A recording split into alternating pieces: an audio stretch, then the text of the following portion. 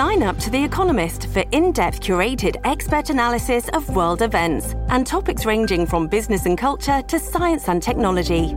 You'll get the weekly digital edition, online-only articles, curated newsletters on politics, the markets, science, culture and China, and full access to The Economist Podcast Plus.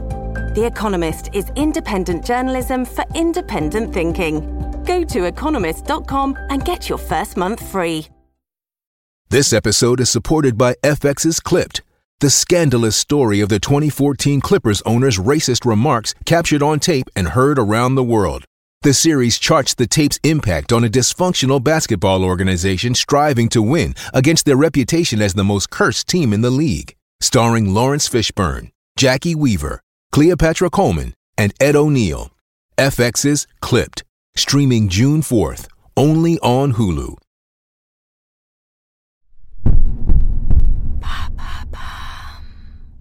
Which conspiracy theories were actually true? Thanks for asking. The origins of COVID-19 still remain somewhat hazy. Over 3.5 years since the virus began spreading across the world, that has led to a number of prominent conspiracy theories, with 25% of people in the UK believing that COVID was definitely or probably a hoax. That finding was part of an April 2023 survey by Savanta for King's College London and the BBC. It also established that belief in other conspiracy theories is relatively high too, like the idea that the cost of living crisis is a government plot to control the public. It got us at Do You Really Know thinking about conspiracy theories, and more specifically ones that actually turned out to be true. Of course, the vast majority are false, but there are certain exceptions to the rule. The Watergate scandal.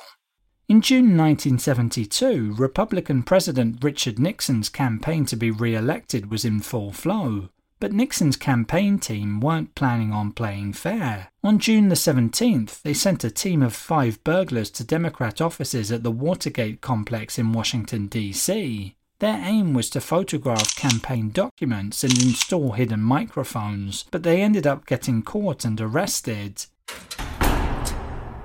Nixon denied that anyone in the White House had been aware of the burglary plan, and indeed he went on to win the presidential election in a landslide in November 1972. But the media, and 2 journalists from the Washington Post in particular, played a part in exposing the cover-up. This would eventually lead to President Nixon's resignation in August 1974. The MK-Ultra program. In 1974, the New York Times published a shocking report revealing the CIA had engaged in illegal and dangerous practices in attempts to develop interrogation and brainwashing techniques over the preceding 2 decades. The dystopian-like MK-Ultra program was set against the background of the Cold War and saw the CIA use hypnosis, drug consumption, and mental conditioning methods on non-consenting subjects. Nevertheless, the agency defended its mind control programs by saying that Russia and China were doing exactly the same thing. The Tuskegee Syphilis Study. From 1932 to 1972, the US government conducted a study on African American men with syphilis in Tuskegee, Alabama. Their objective was to observe the progression of the disease when left untreated. The problem was that participants were misled into thinking that they were receiving treatment. When the case was revealed to the public, it became a major scandal and led to a Senate investigation.